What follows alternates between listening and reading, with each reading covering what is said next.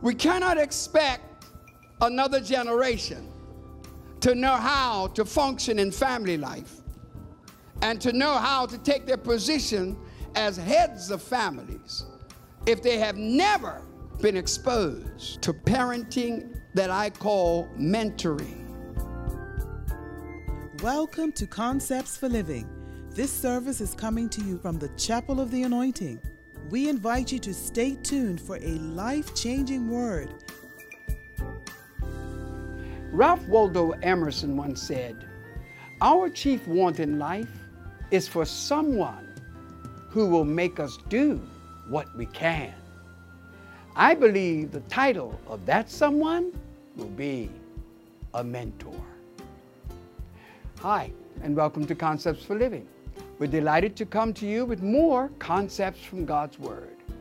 Concepts to be able to solve modern day problems. I believe that God's going to speak to you in this message. So stay tuned as I'll be speaking from the theme, The Mandate to Mentor.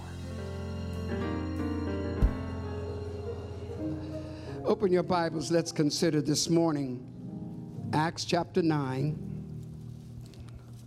Beginning at verse 26. And when Saul was come to Jerusalem, he essayed to join himself to the disciples, but they were all afraid of him, and believed not that he was a disciple.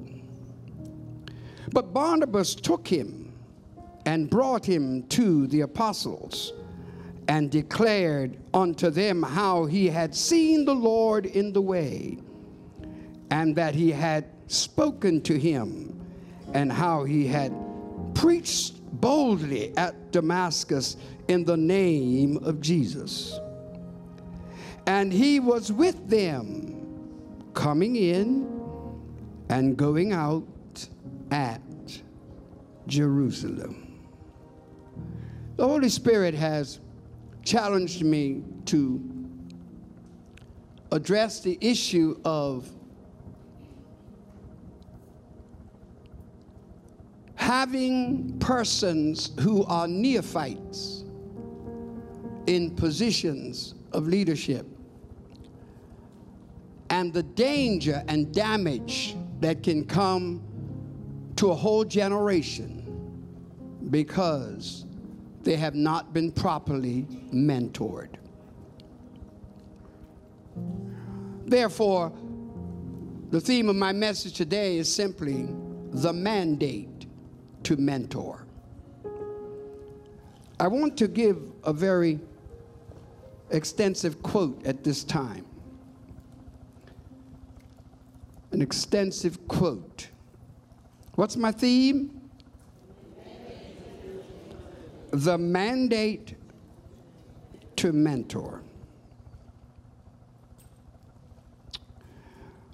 The executive editor of the Hebrew Greek Bible by the name of Spiros Zoltius, when he was commenting on Joshua chapter 24, verse 31, you may recall that particular passage will actually be stating something like this: all the days of Joshua, Israel served the Lord, and all of the elders that outlived him served the Lord.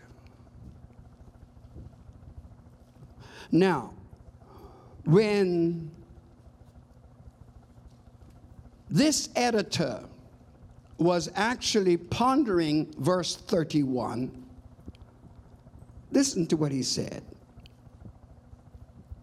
Moses had trained Joshua to be his successor, but Joshua and the elders of Israel failed to train their own successors and to thoroughly ground new leaders in the faith of Israel. As a result, the next generation succumbed to Canaanite idolatry. God's people are always just one generation away from apostasy.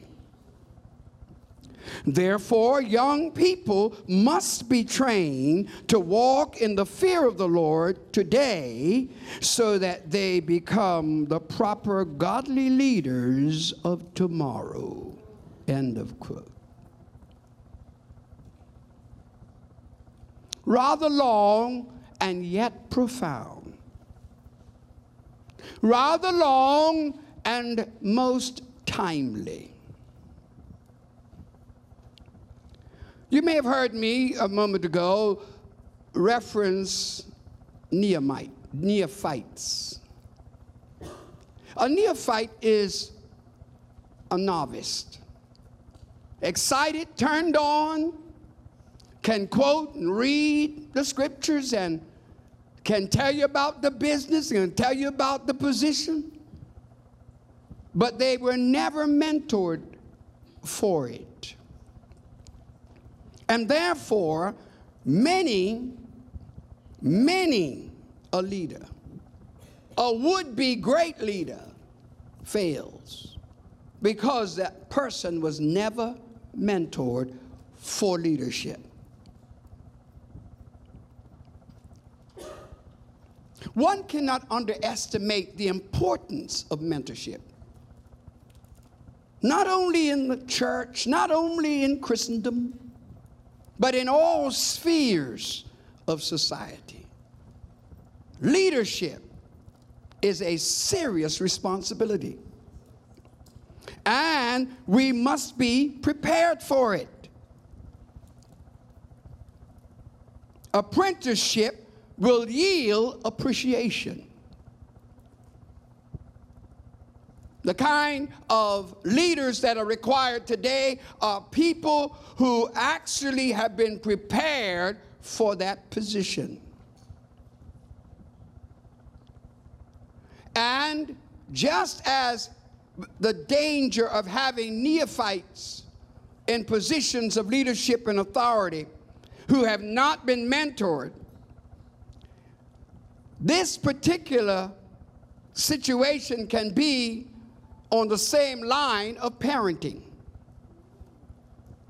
We cannot expect another generation to know how to function in family life and to know how to take their position as heads of families if they have never been exposed to parenting that I call mentoring. Because all parents should be mentors. The 3 points of this message: the mentioning, the mentor, and the mentoring, T-O-U-R-I-N-G. Stay tuned. You will be challenged and inspired by this word. We spoke the other night, and he said, now what good thing God is God doing right now? What's happening right now? Always wants to know how you doing. That's why I don't care what anybody says. I make sure that I bless him. Because it started out where I needed him. But now he's at a point in life where he needs me. But I still refer to him as my mentor. No, Vernon. He said we started out as mentee, mentor. But now we are colleagues. You'll always be my mentor. Because I'll never, ever forget that I couldn't get to where I am had not you came down Angle Street when I was acting crazy. I'm fighting. And he shouted at me, he says, "Young man, are you going to spend the rest of your life in the street fighting? God has purpose and destiny for you." I never heard that in my life. All I heard is, keep it up and you're going to be a jailbird. Keep it up and you're going to kill somebody. That's all I heard. You'll never be any good. Never. But for the first time in my life, I heard a man say, you got something good in you. Come and see me. I will talk to you. I went. That was the beginning. And in 2012, at the University of Anderson, in Anderson, Indiana, I was chosen to be the speaker.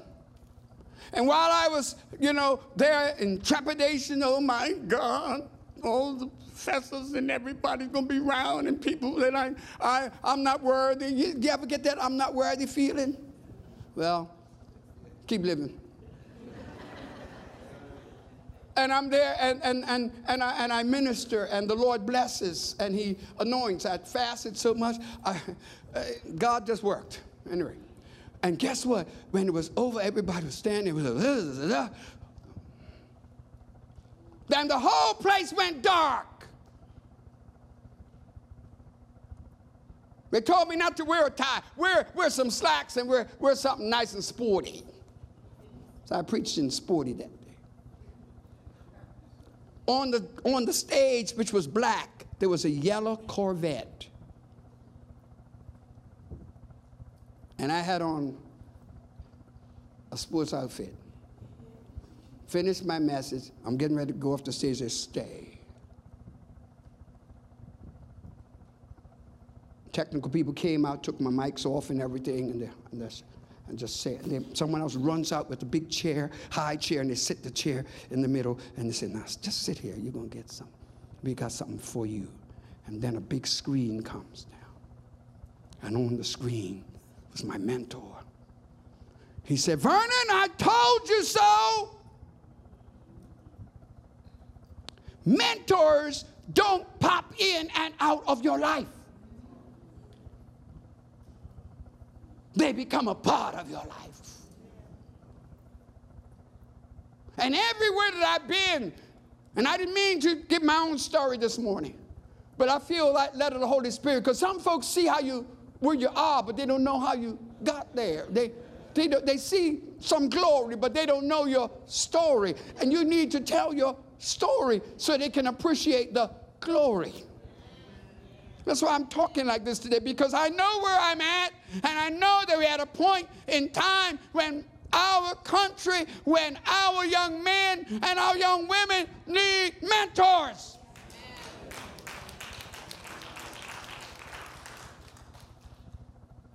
But not just anybody. People who are spiritually sound, intellectually sound, people who are morally sound. I can go on and on. The thing that blessed me is that Barnabas is mentioned. Make no mistake about it. Luke wanted us to know who did it, because you and I see the Apostle Paul's in all of his doctrinal efficiency and in all that he is now giving us of tremendous leadership in the Christian church. But we don't know that it would have never happened had not Barnabas come beside Saul before he became Paul. And most of us, we want to celebrate and don't understand that there are some things that folk had to go through. We want the leadership position, but we don't want to go through anything to condition. I said we want the position, but we don't want the condition. So then we have the mention. Then the mentoring. So now here's the mentoring. The people were afraid of Saul. They're afraid of him. They're scared. And what I see in Barnabas is that he did what all good mentors should do. When Paul sought to join the church, the body of believers, Barnabas, the Bible said, took him. Come on now. Took him. And not only did he take him, the Bible said he took him and he brought him. Oh God, that blesses me. He took him and brought him and then recommended him. He took him. In other words, he seized the opportunity to shape his life. He saw the moment. He knew the calling. So he looked at this young man and he said, I'm going to take him and I'm going to make him. The Bible says he took him and he brought him. A true mentor has to invest himself in a mentee. And when he does it, it's a taking charge of the opportunity and responsibility to shape that life. So he took him.